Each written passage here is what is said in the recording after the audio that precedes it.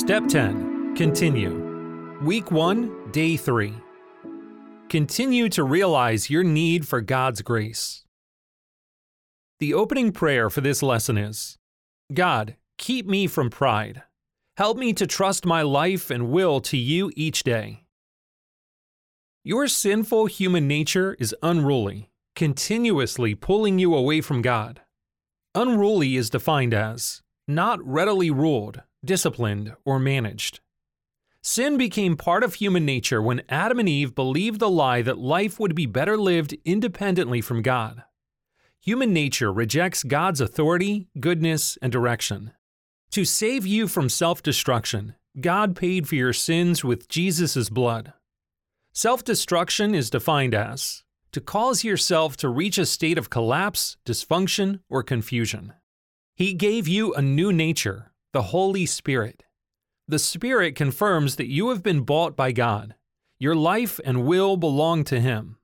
1 Corinthians 6, verse 19 to 20 says, Or do you not know that your body is a temple of the Holy Spirit within you, whom you have from God? You are not your own, for you were bought with a price. So glorify God in your body. Apart from God, nothing good exists. Apart from God, you are unable to manage life. The Spirit reveals God's goodness.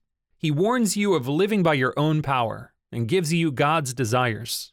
Freedom is not gained by managing your sinful nature.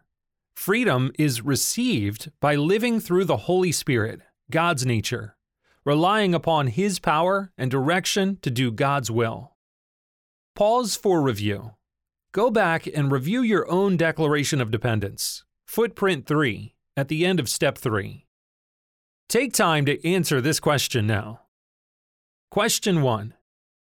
After reviewing your declaration of dependence, what parts of life do you still manage on your own? Explain. Steps 1, 2, and 3 remind you of your need for God when things are going well, and they help you rely upon God when life gets difficult. These steps also remind you of your need for God's grace. Step 1, Admit says, We admit we are powerless over our addictions, brokenness, and sinful patterns, that in our own power, our lives are unmanageable. Practicing Step 1 reminds you of human nature. It is admitting your pride and your natural desire to live independently from God. This step is a spiritual battle over admitting the truth about your sinful nature. Step 2, Believe, says, We come to believe that God is the one whose power can fully restore us. Practicing Step 2 reminds you of God's nature. It is believing that God is powerful and good, and He has your best interest in mind. This step is a spiritual battle over believing the truth about God. Step 3, Trust, says, We decide to trust God with our lives and wills by accepting His grace through Jesus Christ. Practicing Step 3 reminds you that you have trusted your life and will to God. It is following God's direction for your life. This step is a spiritual battle over trusting God's purpose for you more than any other purpose. God's power is perfected when you walk in His will. Humbly admit your weaknesses. Believe that God is good and powerful, and trust Him with your life. When you are weak, God is strong. In 2 Corinthians 12, verse 7 to 10, the Apostle Paul said, A thorn was given me in the flesh, a messenger of Satan to harass me, to keep me from becoming prideful. 3 times I pleaded with the Lord about this, that it should leave me. But He said to me, My grace is sufficient for you, for my power is made perfect in your weakness. Therefore I will boast all the more gladly of my weaknesses, so that the power of Christ may rest upon me. For the sake of Christ, then, I am content with weaknesses, insults, hardships, persecutions, and calamities. For when I am weak, then I am strong. The Bible does not detail Paul's thorn in the flesh, but we do know that God allowed Paul's struggle to protect him from pride. Paul's weakness kept him dependent on God. By depending on God when he was weak, Paul found that God's grace produced contentment beyond his circumstances. God gave Paul supernatural comfort and strength to experience freedom through his hardships. Answer this question. Question 2. List a weakness for which you have found strength by relying on God, or a struggle you are trying to overcome by your own strength. Satan will continue to tempt you away from God.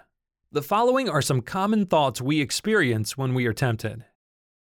Your human nature or pride. I am doing well. I have this under control. I do not need these sin boundaries anymore.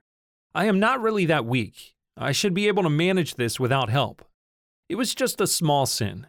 No one needs to know about that. I am well enough. God's nature. Why can't God take away this issue? Why did God let me have this struggle? Another struggle would be easier. Why does God let that person get away with it, but not me? A little bit will not hurt me. How can this be God's best for me? I am such a bad Christian. How can God love me? I must be a disappointment to God. God's purpose for me. I deserve a break from God's plan.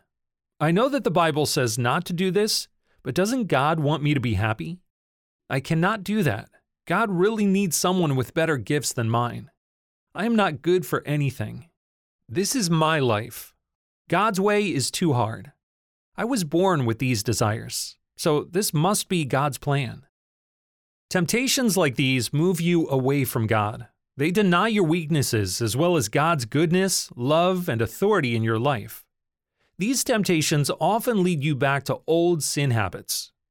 Practicing steps 1, 2, and 3 will direct you toward dependence on God. Next week, you will begin practicing these steps every day so that God's power will be perfected in your weakness. Answer this final question. Question 3. What thoughts, listed previously or unlisted, tempt you regularly? The closing prayer for this lesson is, Lord, may I come to know your perfect power through my weakness. Now it's time to take action. Share your answer to question 3 with your mentor. Ask others to identify scripture that will remind you of truth when battling these thoughts.